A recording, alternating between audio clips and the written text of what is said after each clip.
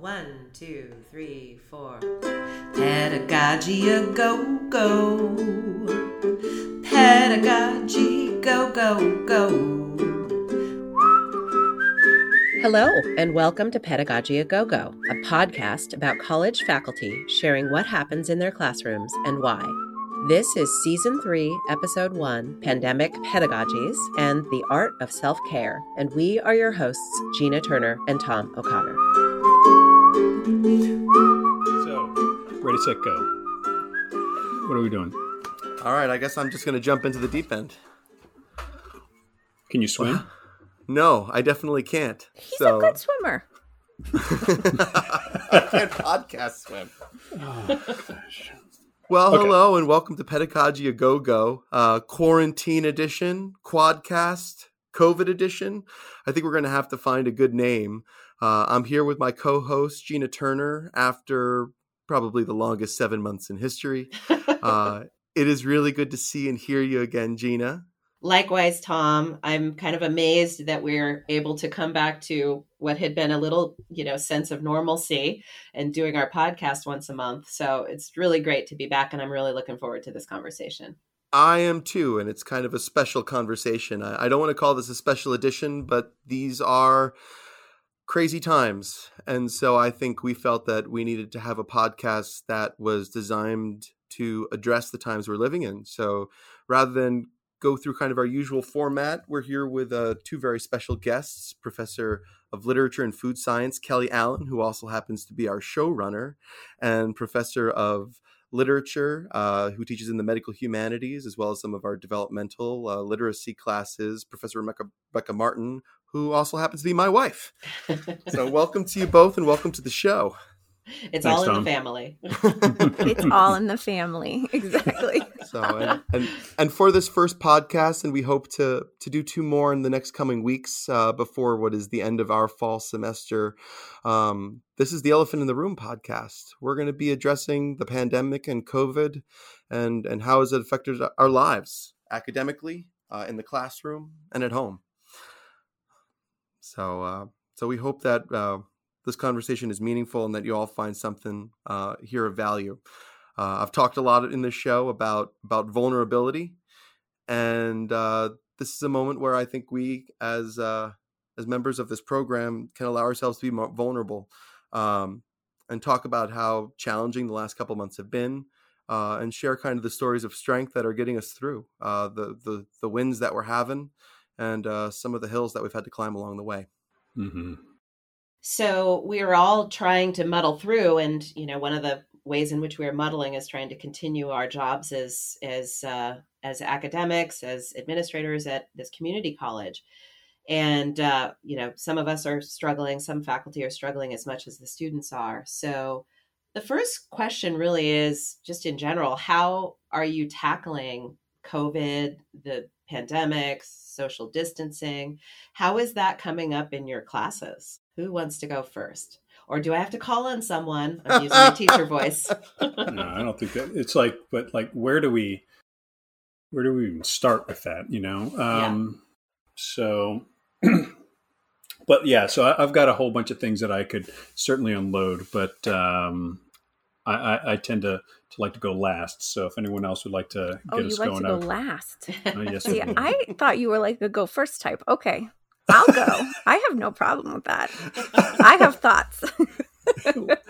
Lay it on us, sister. Becca, Oh, go ahead. No, just quickly, just because you're new to the audience, and I gave you a Yeah. rather brief intro. Do you mind just telling us a little bit about your role at NCC and who you are first, too? I know, honestly, Tom, as somebody I know. who's I gave you married real to me, short that was a shrift. very brief description when there is a lot to go on.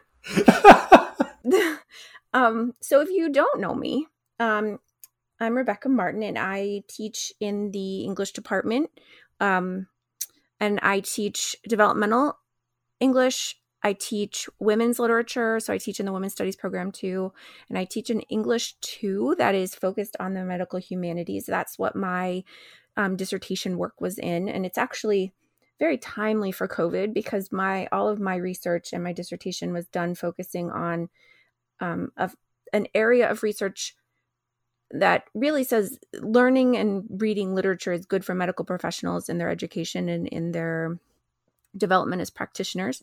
And I think every time I watch the news and I see the kind of video logs that doctors and nurses and respiratory therapists are offering to the news to try to describe their experiences, I mean, those are what I studied. They're medical literature. They're chaos narratives specifically, which is my specific area of specialization. We get so specific in these long dissertations, but chaos narratives are narratives that are told in the middle of an event. It can be an illness event. It can be a pandemic. But chaos narratives are kind of defined by the fact that they are in the middle of that experience. There is no conclusion yet. Often they're marked by kind of this feeling of being trapped in the ever present. And certainly I think when I hear people talk about their COVID experiences, they are talking about being trapped in a chaos narrative. And I find that funny in some ways, because that's my area of research, and I see people handling it in the ways that I researched, which is some people like roll up in a ball and they don't want to talk about it. Other people are like, I've got this under control. I'm going to exert as much power over people as I can. Here are my policies. Here's my discipline. This is what we're going to do, as though, somehow that's going to right the world. Other people, I think, approach it kind of like, we were talking about before we started recording, which is, how do you answer the question of how are you doing right now? How do you answer the question of, how you're feeling or where you are? And in the chaos narrative theory and in my own personal experiences as someone with my own chronic illness, often just being present is enough. And I see that with my students, to get back to teaching, which is what we were supposed to be talking about. My students are very comfortable, some of them, being in chaos. They have lived lives where they have not been secure, where they have not had a guaranteed safety net, where they're very used to feeling a bit out of control. And so COVID has put pressure on them, but in some ways I think that they had skill sets that others of us did not have coming in. And sometimes in class, when we meet, we just talk about what they're doing and how they're managing.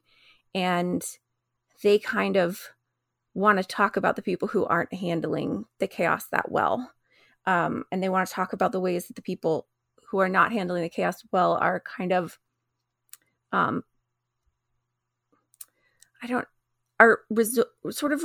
resorting to kind of discipline and punish as a way of coping. And they're seeing that in their classrooms.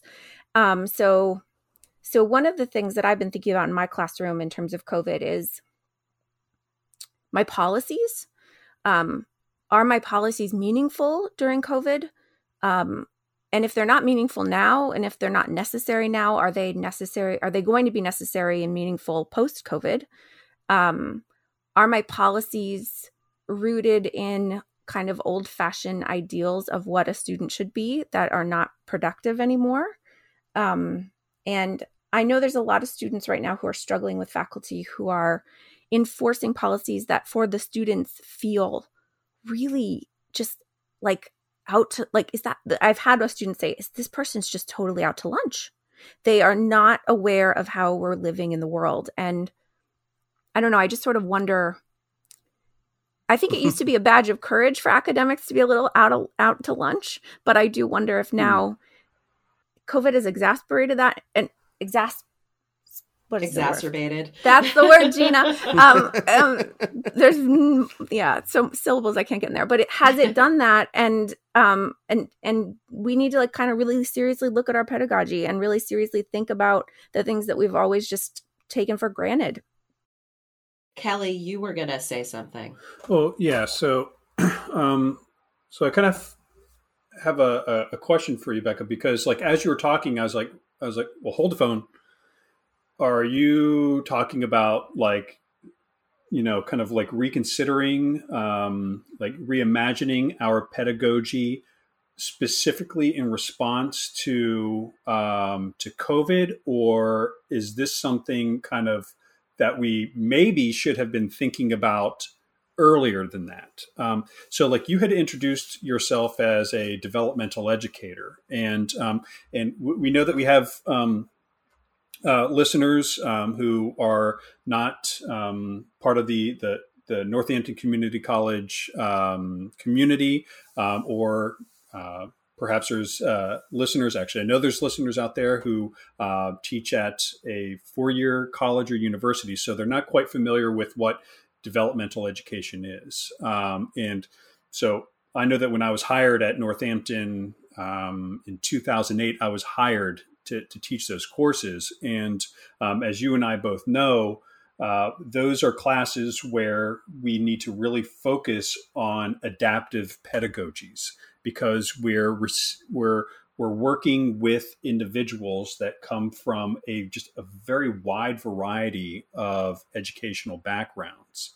And the thing that just always just pissed me off when I was teaching those courses was that there was this kind of like idea that, okay, the students have taken these courses and now they're fixed or whatever. And now we can start teaching in this like traditional, in what we all know now is this very kind of like, white supremacist, like colonial, like driven forms of pedagogy within higher ed.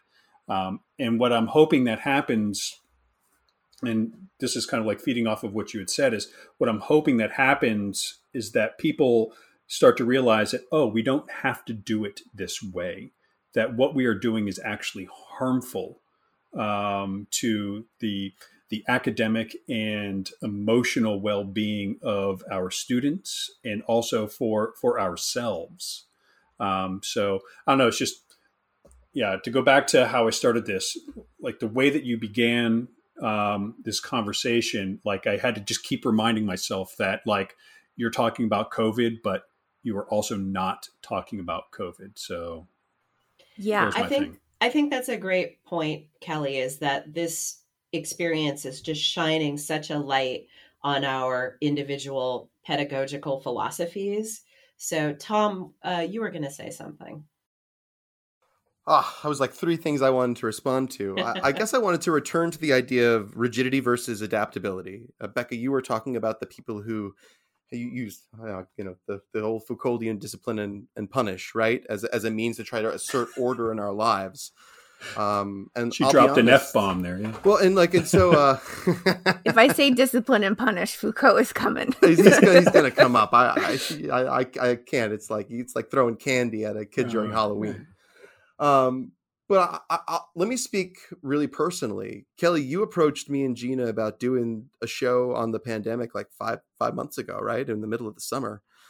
And I was not able to adapt in that moment. I was not able to, I did not feel up to the task of having this conversation at that time. And I want to be open about that, because like I was angry because I think people were operating under so much stress, our teachers and students. And in my role, I'd have people calling me with issues, and they'd say, well, I'm just dropping these students from my class. I'm going to fail everyone. And that was their response, was because they were ready to give up and be done with it, because they had too much sitting on their plate. And so I think we as educators have all had to work on building up our reserves, right? Our capital, our ability to adapt. And that was during the summer of great transition, as we decided how we were going to teach in a COVID world. And one thing we actually haven't addressed is we're all teaching in new formats. And so like I'm teaching, I have a hybrid ground class. I don't know if is anyone else here teaching anything in person? Yeah, I am. Mm-hmm. You are, Kelly. And I said, and that's a traditional class, but it's a new world. We're sitting in a socially distanced classroom behind masks. My jokes don't land because I don't have my affect. I'm a little deaf in one ear. So, whereas I used to follow who was speaking by their face and their reactions, I have to be like, I heard someone talking in this part of the room. So, I had to readapt to that. And oddly enough, and so here's a really positive thing. It's one of the best on-ground experiences I've ever had. not because of those difficulties, but in some way because of them, because every student had elected to learn in that environment and knew what they were coming for. And whereas this sometimes takes classes and weeks to build camaraderie, like we had that. There was a gratitude in that classroom and eagerness to be here. And I've had, in COVID times, the best attendance I've ever had in an on-ground class.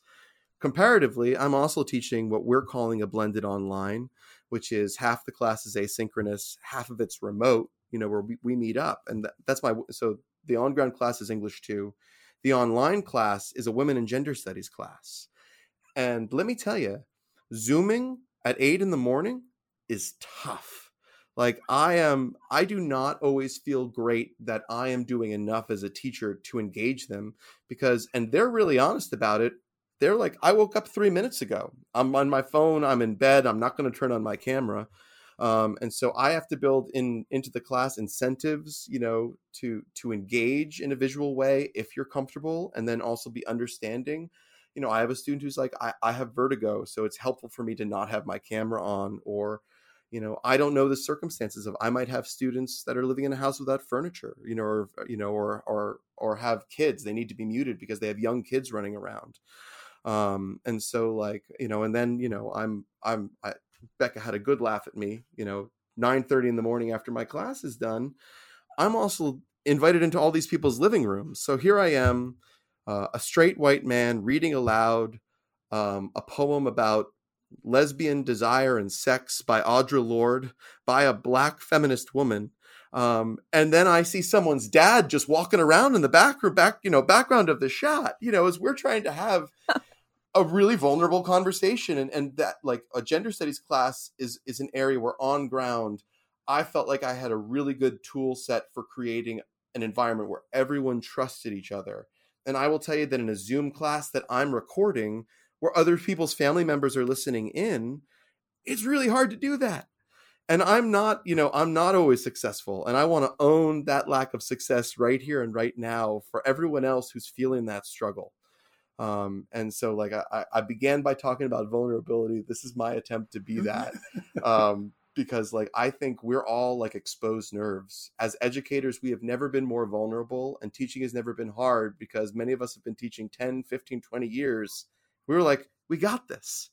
And all of a sudden the field around us just changed. Mm-hmm.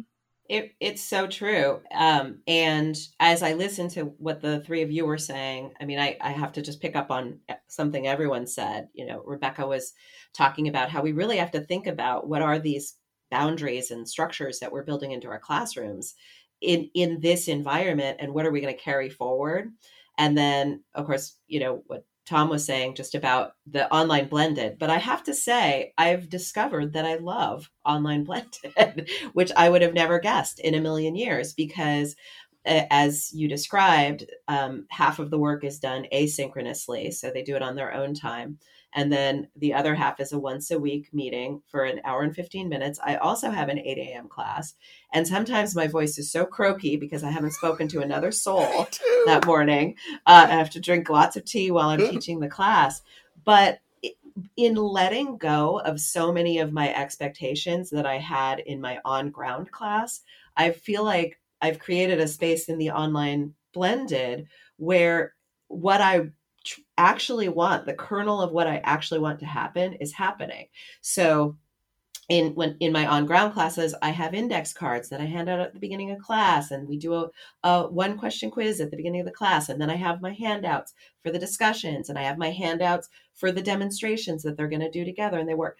And when I was planning for the semester, I turned to my husband, I said, what am I going to do about handouts?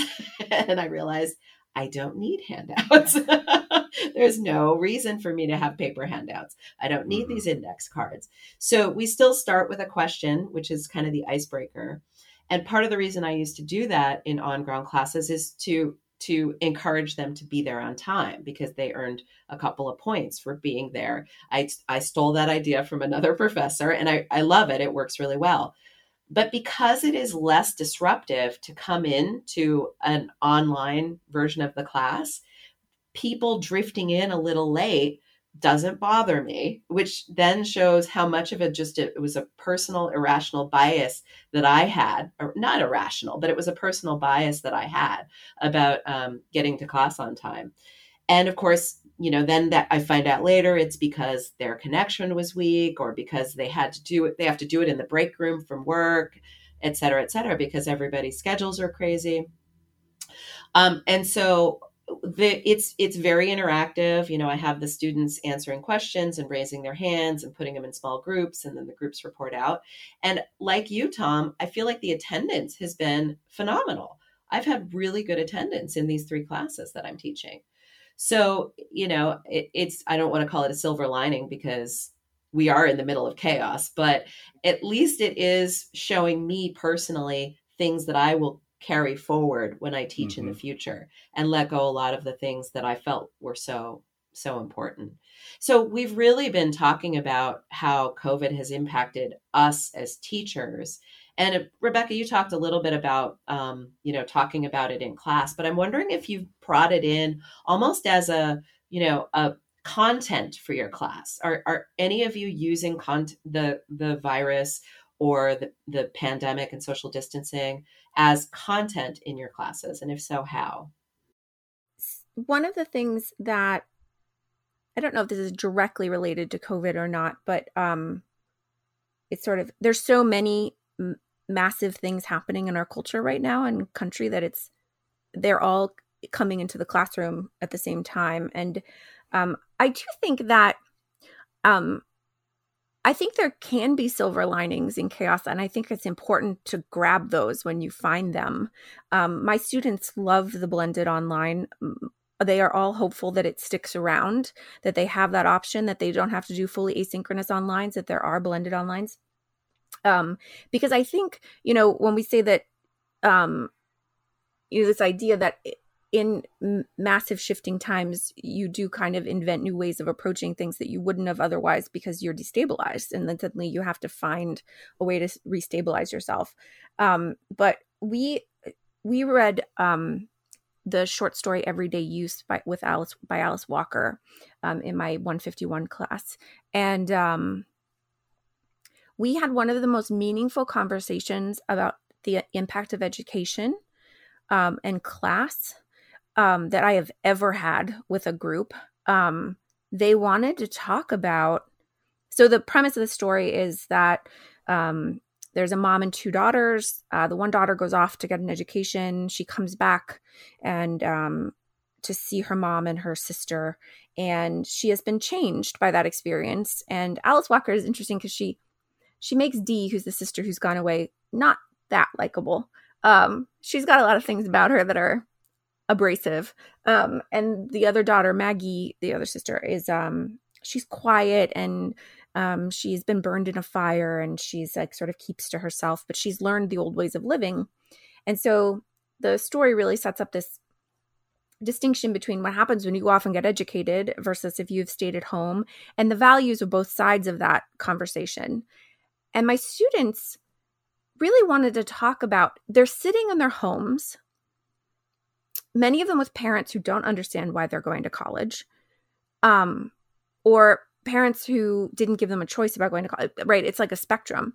And they wanted to talk really specifically about their decision to continue going to college this semester.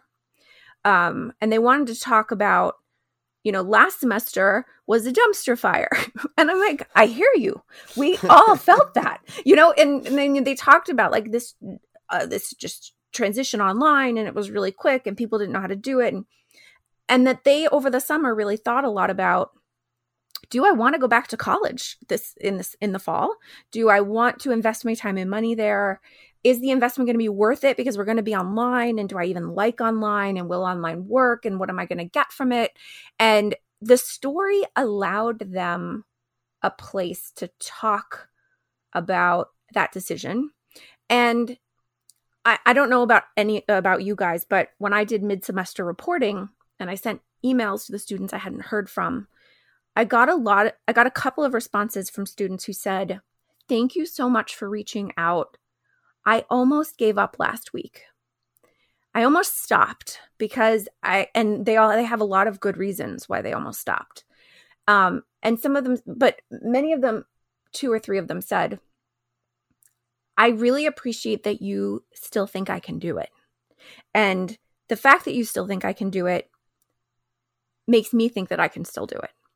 And they've invested this money and they've already invested time. And just getting a note from me saying, we still have time for you to make up this work. We'll talk about what you can focus on. Certain past assignments are more important than others.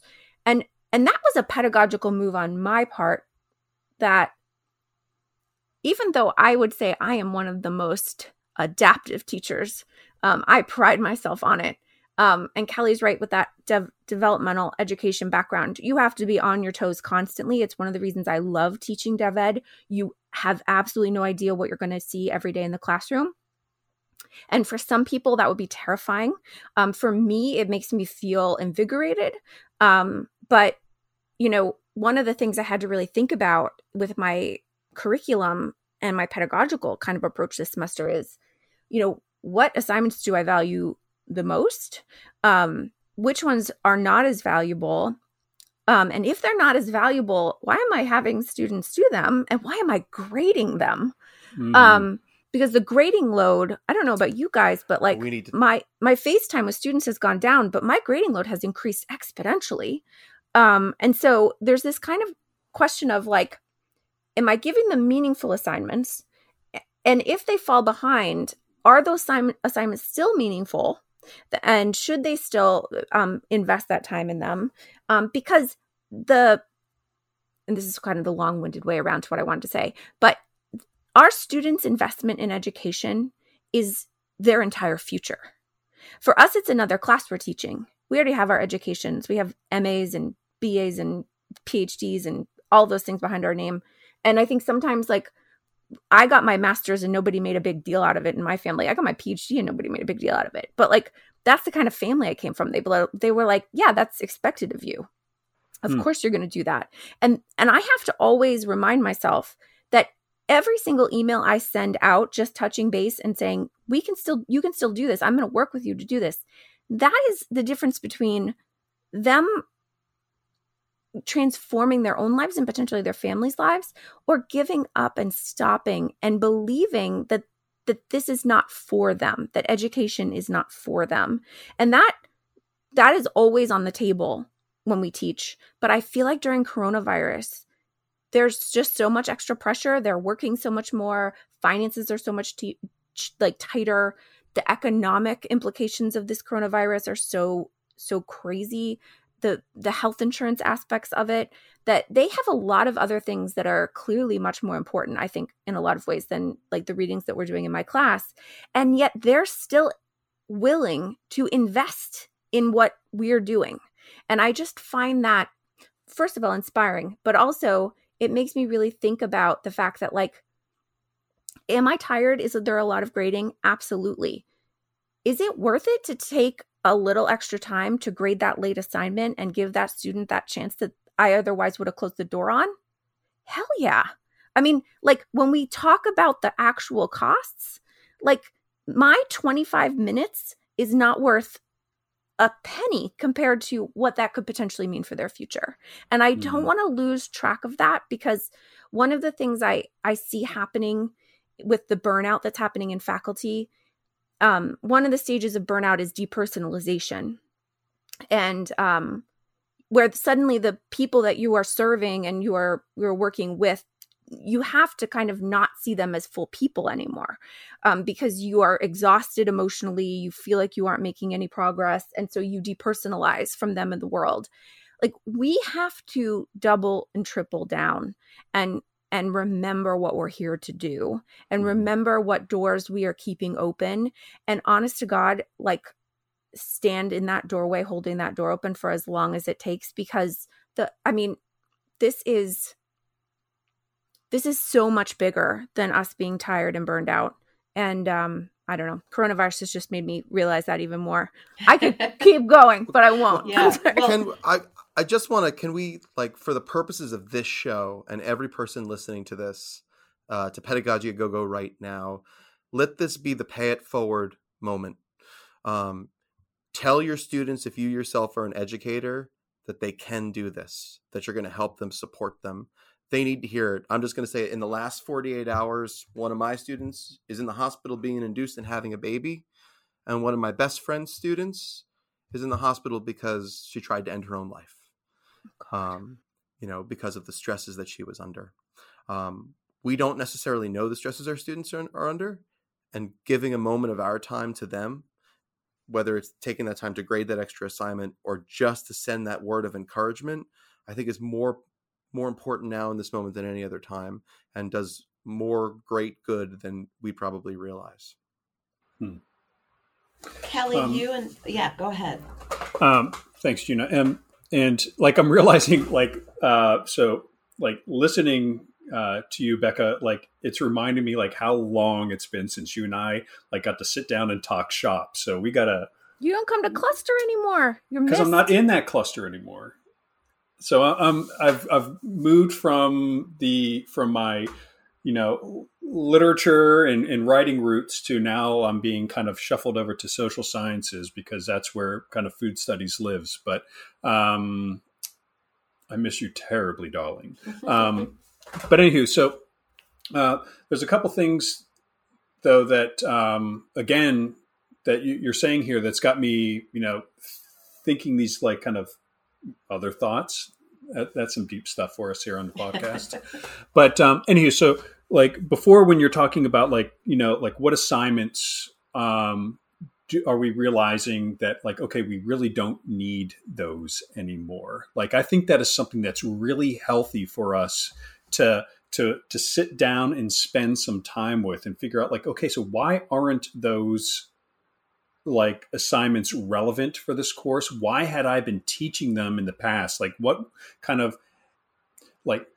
had been influencing my decision making to actually like put that down on the paper and then ask my students to do this. So like, I think that this is a wonderful time for that reimagination of how it is that we teach. So for the class that I'm working with right now, so like Gina, when you said, who's bringing COVID into the class, like I'm not necessarily doing that, but like there's a lot of activism that is very visible in our country. And that's something that I'm bringing into my course. So it's a humanities course that focuses on an investigation of our cultural relationship with the environment. So we're spending the whole time talking about environmental activism. But kind of in how this is building off of what you had said, Becca, about our assignments, like I'm not doing traditional like papers or like, research essays. We're doing most of our work on Instagram because like I had to stop and think. It's like, well, wait a minute. When our students, like, yes, our students need to know how like the academic essay works because that is a genre where within the academic world where ideas are untangled, reshaped, new knowledge is made. But after a vast majority of our students are completed with their college education, that's not how they're going to communicate with the rest of the world. They're communicating with the rest of the world through text messages, through emails, but they're also doing it through social media. Now, I'm a big fan of Instagram because of kind of like, hashtag activism, but I also like to stay away from Facebook just because I think it's just so polluted. And then I don't do Twitter because I don't know how. But anyway, but like what this has allowed me to do is just kind of like really stop and rethink, like, why is it that I'm doing these things that I do? Like, what value are my students really getting from not so much like addressing the content, but like what relationships am I asking my students to have with this content? But I'll tell you one thing that's been like friggin' phenomenal is that all of a sudden a majority of our class happens on our phones. And it's just been absolutely delightful. So like I'm on Instagram and I'm scrolling through stuff and like I'm seeing stuff from some of my farmer friends and some of my activist groups that I follow, and then a student's assignment scrolls through, like, because they're working on stuff, and it feels really good. But so like that's the first thing, and being totally mindful of time here, but that's the first thing that you kind of got me thinking about. And then the other is with late work. That's something that I still struggle with, and I'd love to hear like what the rest of you think about this, because late work, like while it is something that we kind of had to manage prior to the pandemic, it's something that is really kind of like rearing its head now. And like I have 2 policies in my class: no late and no hate. And the lateness kind of speaks back to what you were saying earlier, Gina, about, being late to class, but then also like I had a very strict no late assignments policy. But I wouldn't say that I'm not being adaptive, but like, I don't understand like late work, because like the way I shape my assignments is they do something so that they build knowledge for the next part of the class. So if they're doing something that addresses an idea or a skill that was addressed in week 3, but they're turning it in on week 15, like what happened in those 12 weeks? Like something is missing there for me. Can I offer? Oh, sorry. Sure. Go ahead. I want to, and this is sort of a different, so this is how I look at late work. And it's sort of so as I've shared before, I have a chronic illness that makes me in greater and lesser degrees functional day to day, and that means so I have set myself up with a grading schedule where I sort of need to be grading every single day. Mm-hmm. And I always think of my policies for lateness and work on time as assuming that a student is able to perform at the same ability every week throughout the semester. And the reason I do not hold them to that standard is because I myself cannot live up to that standard. I have days where I get migraines and I cannot function. I can't grade.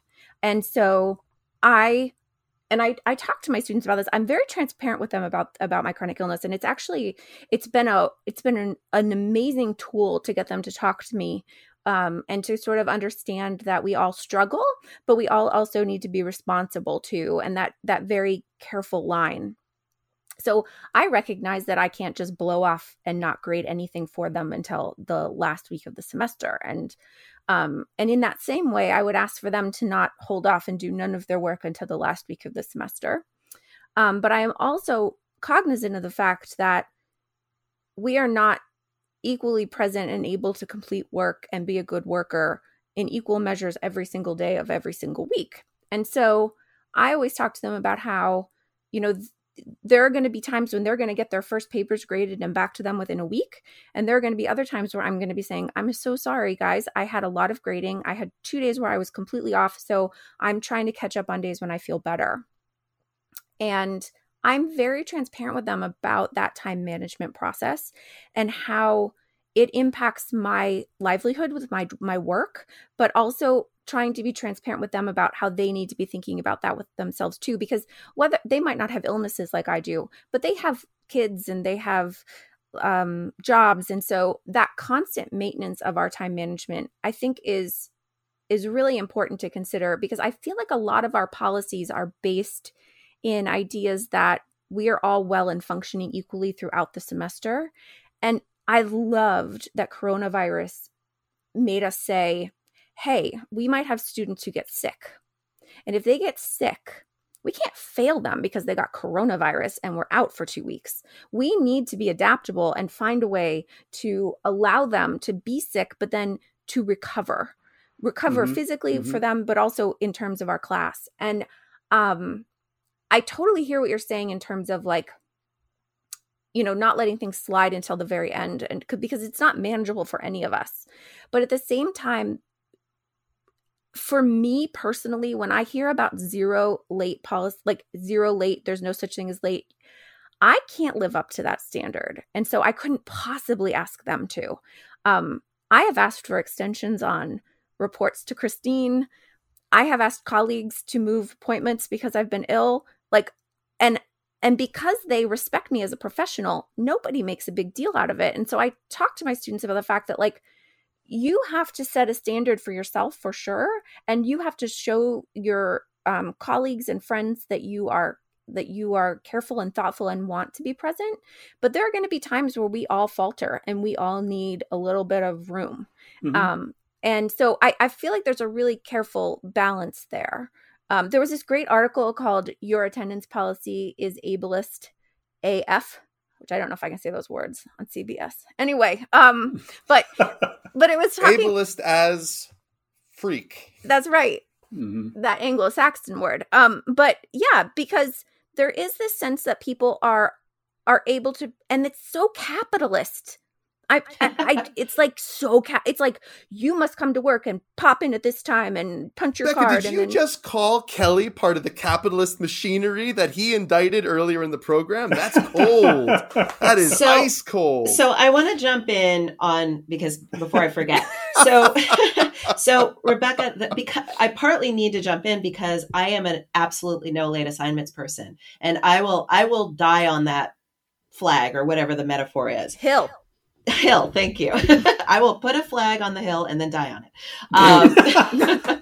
But and Kelly and I were talking about this, and I was also hoping Kelly would mention his labor contract model that he uses for his class. But for me, and I think what this highlights is that it's okay if each one of us operates differently in the classroom. That's okay, because we all have to find the model that works the best for us. So for me, I am a structure person, but I'm also a person who, if you want to meet me halfway, I will meet you 3/4 of the way, but they have to meet me halfway. So I don't accept any late work. But even if they come to you beforehand, Gina? Well, let me finish what I'm saying. Yeah. So, and there are two ways that is workable for me. The first is that I build in a couple of extra assignments, and they're always toward the end of the semester. And I then throw them a few other little bones of extra credit. Not a lot. It probably, all of it together doesn't add up to more than 10%, but it allows them to make up points from missed assignments earlier in the semester. And the other thing, Tom, is that in my syllabus, in big bold letters, it says, if you anticipate a problem, get in touch with me 24 hours in advance is all I ask, and I will give you whatever extensions you ask for. And so that's what I mean is if they meet me, if they meet me 20% of the way, I'll meet them 80% of the way. And so I wouldn't call that zero tolerance. So it is zero tolerance. If they come to me the day, a minute after it's due, I'm not going to accept it. Right. It's for my own sanity. Mm-hmm. And then the other thing I wanted to pick up on just quickly was, and I asked Kelly to talk about the labor contract as well. But I was thinking earlier when Rebecca was pointing out that her research area was narrative and chaos narrative and medical narratives. And I always feel incredibly lucky that my area of focus in psychology was about physical health and how people cope with it. So all the psychology around physical health. So for me, this is what I'm teaching, is how people learn coping. Even in my cognitive class, we can still talk about coping in an era of pandemic and coronavirus and all the other things that are going on right now. So it's pretty easy for me to bring the content into my class, but also the process, which is sort of what Kelly was talking about. It does build from week to week. And so what I've been finding is a couple of the other extra credit options have been go to the Peace Conference. So for those listening who aren't familiar with this, NCC has an annual multi-day conference where it has a theme. And this year's theme was really around social justice, racial justice, and the election and voting. And so I said, if you go to sessions and write me up something that struck your fancy or interested you, write me a short email, I'll give you 10 points of extra credit. And then when they did that, because I'm teaching 2 sections of research methods, I said, so now turn this into your research project. So then, so they're dealing with what they're actually really interested in, because their emails were like, oh, I never knew this, and this was so interesting. And so I'm not saying I'm reinventing the wheel at all, but it's the idea that if there are these stages that they have to work toward, get them to pick things that grab their attention, and that seems to help them to stay focused on the project.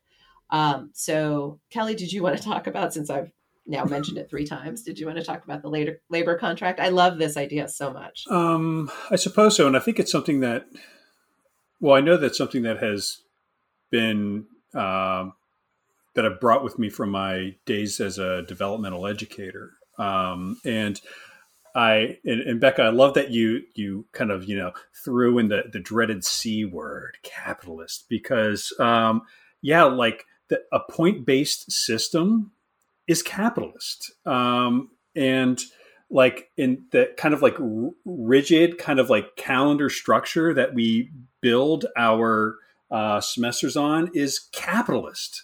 So I guess I should have given you some, I feel like I'm defending myself, and I know I don't need to do that in this setting, but that's not how the class is set up. So I work on a labor contract where there are no grades throughout the semester. So like when there's a task that is due, like that task needs to be done so that we can keep building the rest of the semester. And if a student is present for that task or not, is really up to them. But like, they're not going to, to go back to Gina's metaphor, they're not going to die on any hill. Cause like, that's just like, that'd be a real jerk move on my part. But back when I was, still like, just afraid to move away from the point system, I would say it's like, okay, to get a 100% in this class, you would have to accumulate 1,000 points over the course of the semester.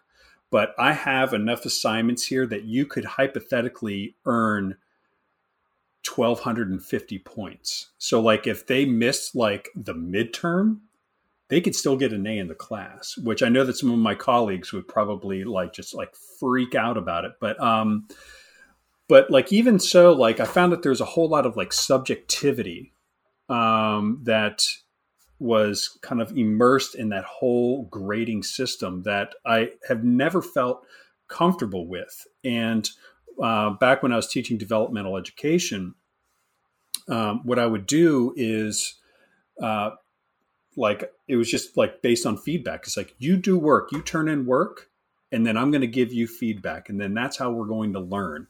And then at the end of the semester, you're going to put together this portfolio where you show me what you learned. Mm-hmm. And then we'll sit down. It's like, okay, is this like something that you feel comfortable like doing English 1 work with? And then let's have a conversation about that. But this semester, I just went like just full in on the labor contract. And it's been wonderful. Now, granted, like students have a really hard time with kind of believing me. Like, so they turn in something. They're like, okay, so I turned that in. And so like, we're good. And I'm like, yeah, we're totally good. And then I would give them feedback, and then it'd be like, oh, gotcha. Okay, I'm sorry. So when can I turn this back in? It's like, no, you don't need to. Like, you did the labor. You're learning. So we're going to keep moving on here. So like that whole experience has just been absolutely lovely. And if I can put something together that can be shared on the podcast website, I'll do that. But the reason why I went like just 100% all in with no grading this semester was because I was thinking about the mental and academic health of our students. So like, how effing stressful is it for our students during grading time? Like if you look at your roster in past semesters, you see that weeks 3 through week 5 is like this academic black hole. Like that's when most students will just like drop off the face of the earth. And I always share with my students, it's like, yeah, the first couple of weeks, it's hard to find parking. Just wait until after week 3, week 5, there's parking galore. Because what happens is, like, by week 3 to week 5, that's when the first major assignment has been submitted, collected, and returned. And then that's when students who are like, yeah, I was like an A or a B student in high school, they're like, whoa, this isn't high school anymore. And then they start to like freak out. And what I want to do is I want to alleviate that stress, where I just say to them, it's like, you just got to turn this thing in. So, like, kind of going back to defend myself, though, like, if a student can't just turn it in, like, then like there's something else that we need to look at there. But also, like, if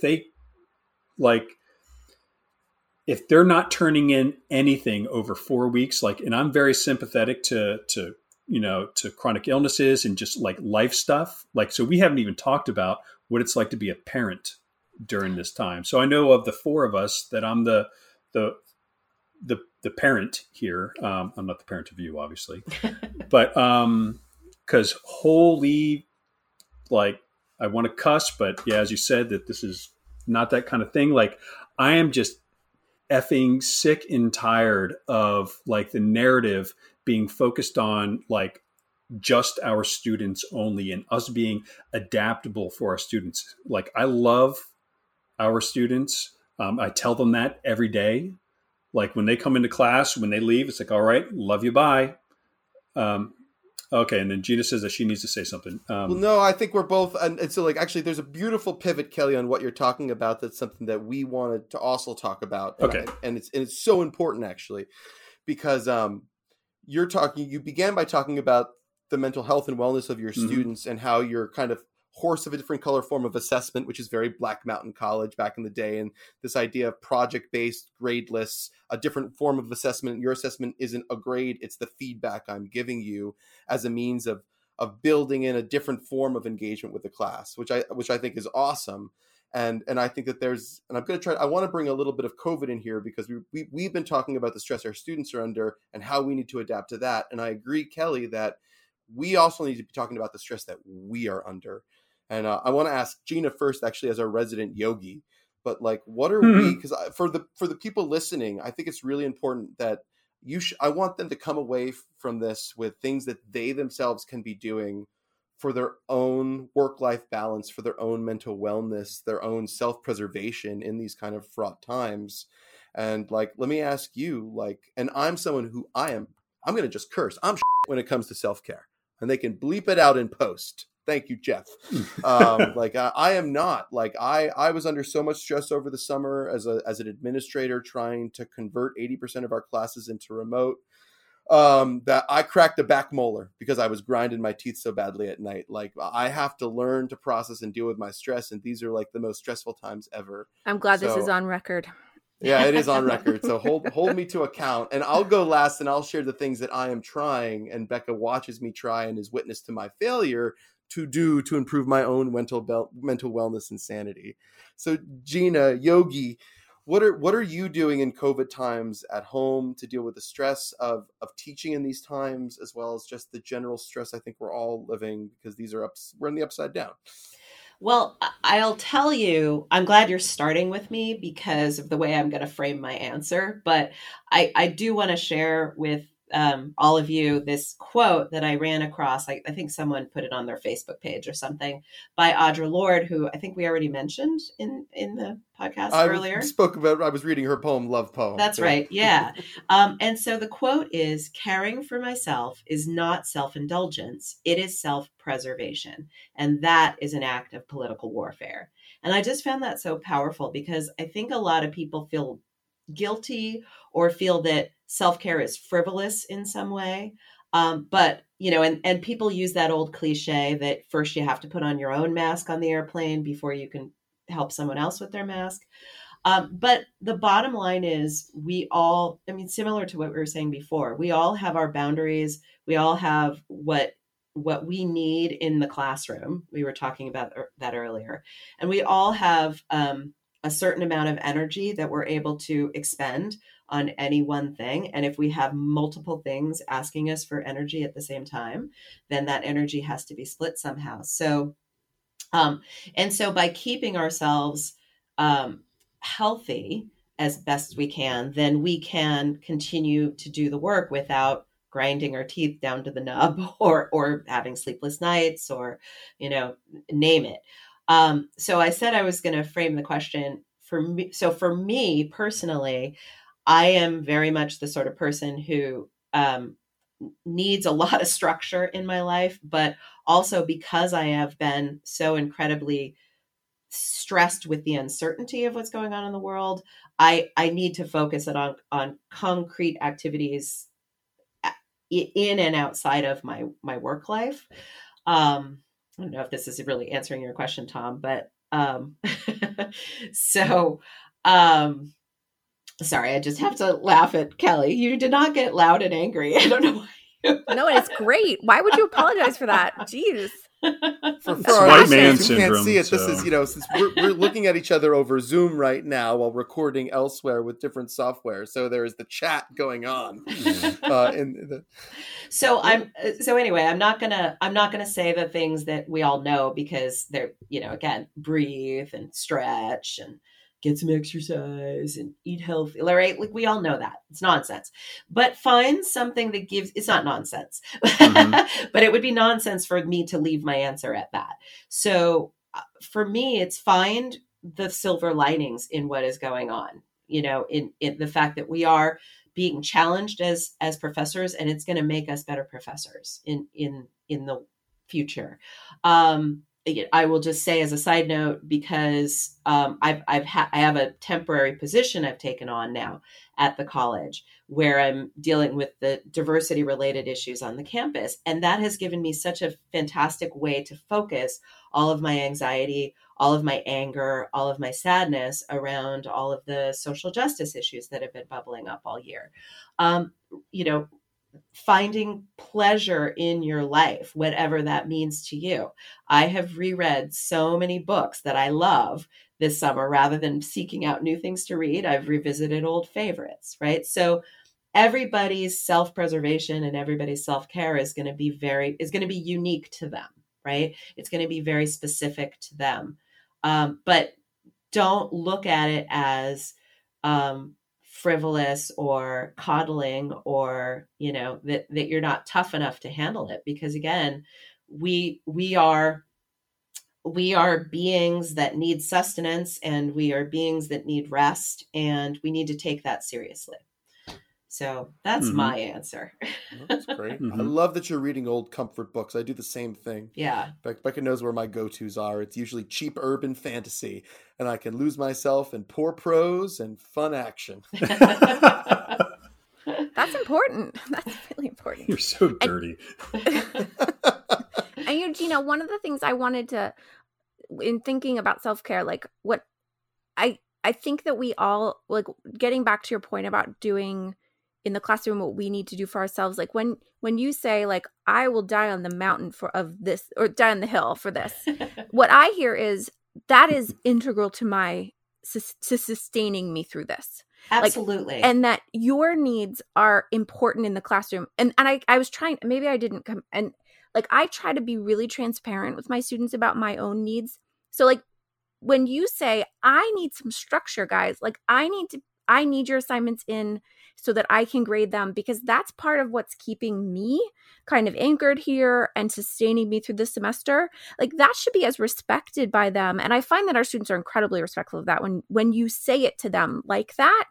And I feel like this is part of what we've been getting at with classroom policies. When we can talk about why they're necessary, like what the logic is to it, then suddenly they're not just these like amorphous things that we're enacting on students. They make sense to them.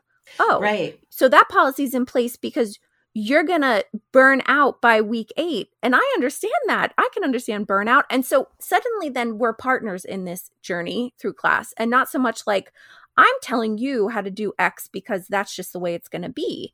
And I don't know. I love that. And that's what I heard in what you were saying much so. That's it. Just really quickly. That's exactly right, Rebecca. And I always tell my students on the first day that every professor is like a different boss. And how many of you have had crazy bosses?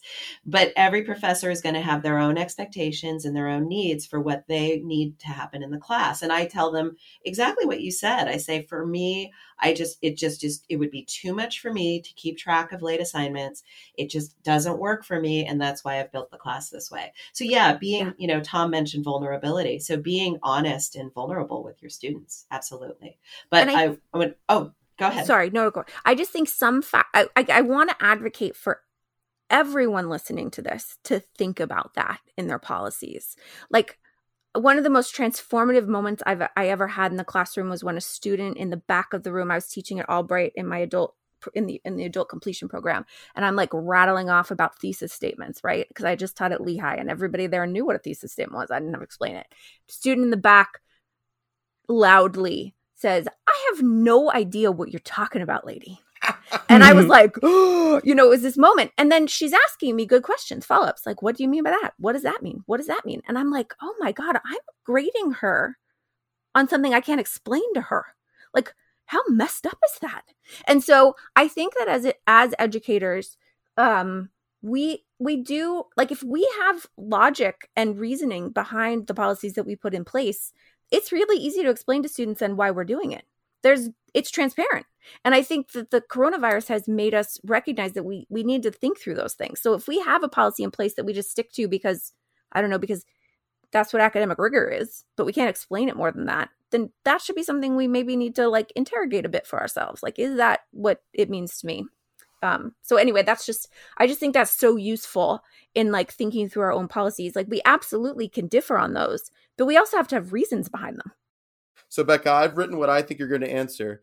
Oh. So what is, you're not getting out of the self-care question. So what is something you're doing that I know or not that you're doing for self-care through these COVID times, teaching at home? Yeah. So self-care for me is, I have a body that if I don't do self-care, it will just stop working. And then I can't like function. I can't do the things that I enjoy. So self-care has like become like, I have to listen to it. So okay, so my self-care things, some of them are healthy, some of them are not. I buy antique jewelry on eBay a lot. Oh, grown. Yeah.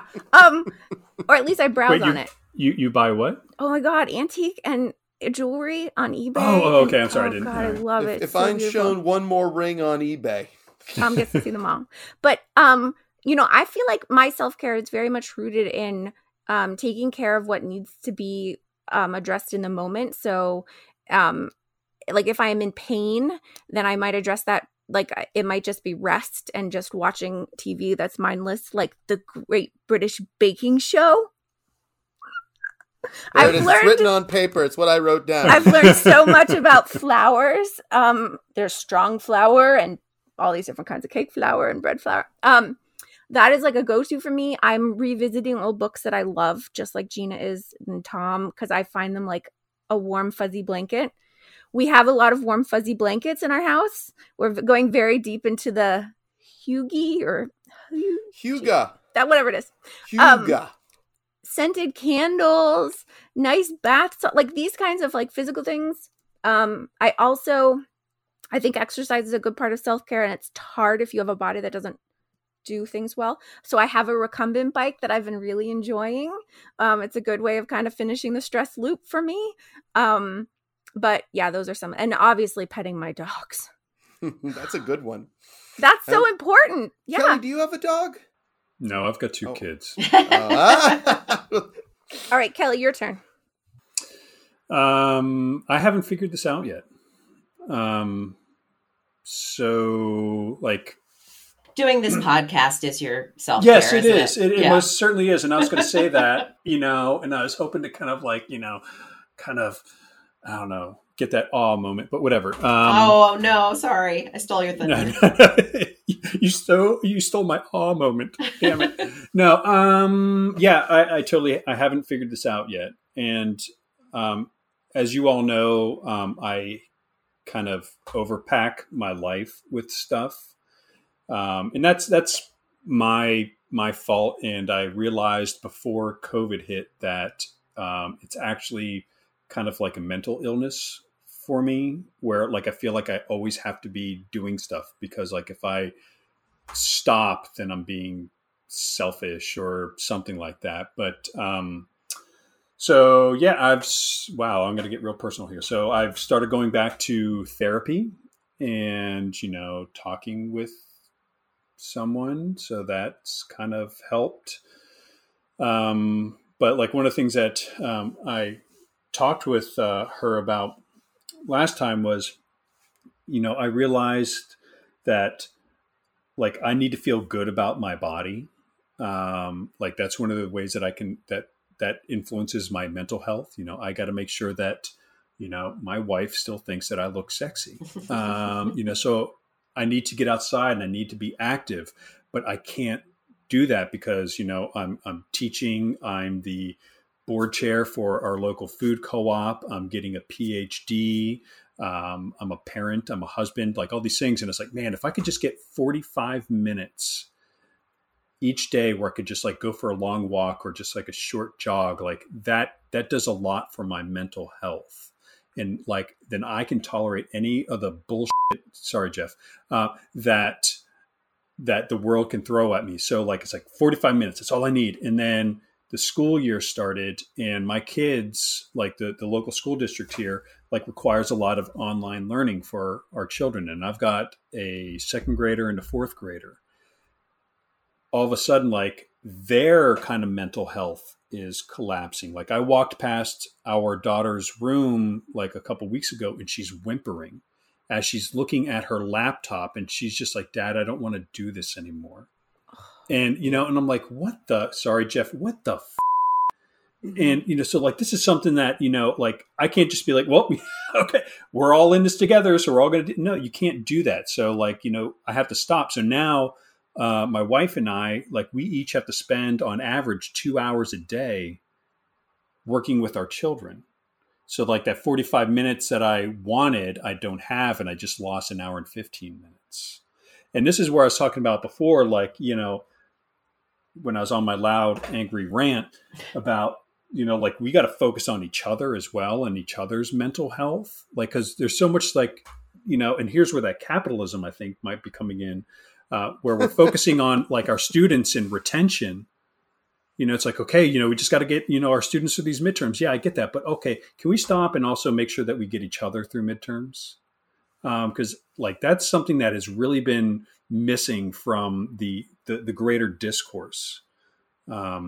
So yeah, going back, I haven't figured it out yet. I'm working on it. I'm doing my best. Love is a radical politic, Kelly. I'm with you. I was just teaching second wave feminism rooted in the 60s and 70s. Yeah. And I said, guys, they were onto something. Mm-hmm. Loving is radical.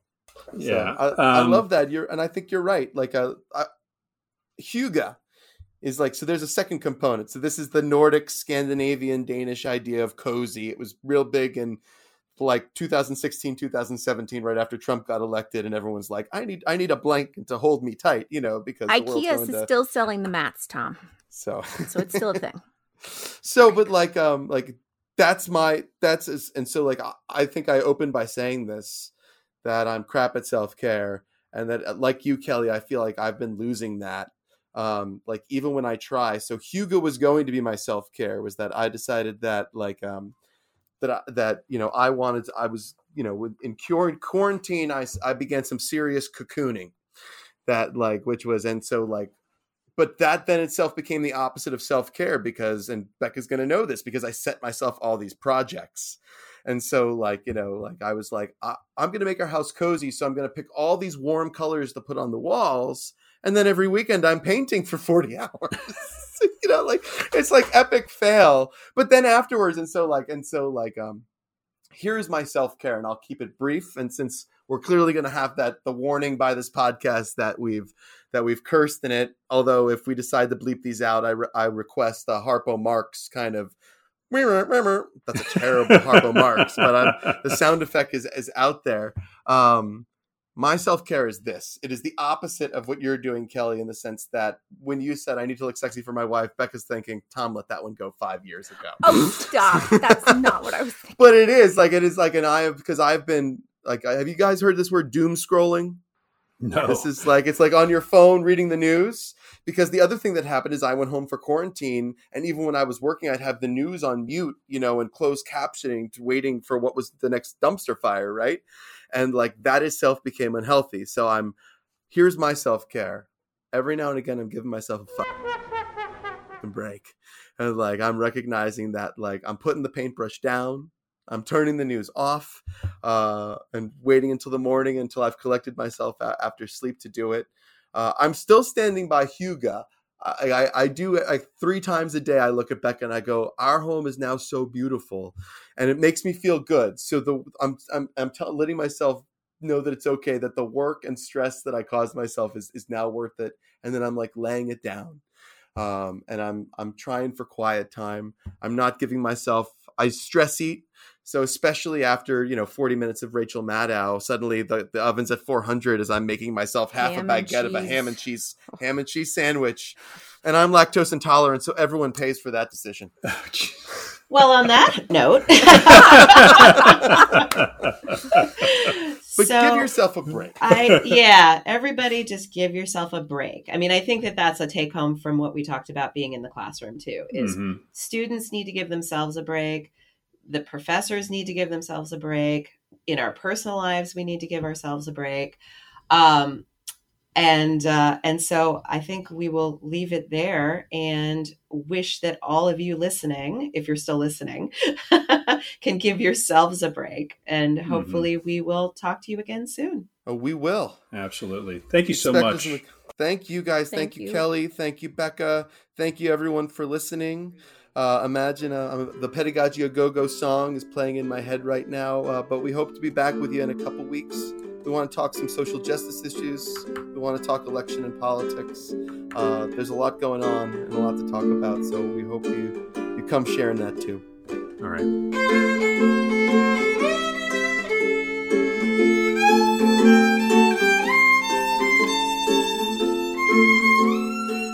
Hey, thanks for listening to Pedagogy A Go-Go, recorded in the Center for Teaching, Learning, and Technology at Northampton Community College in Bethlehem, Pennsylvania.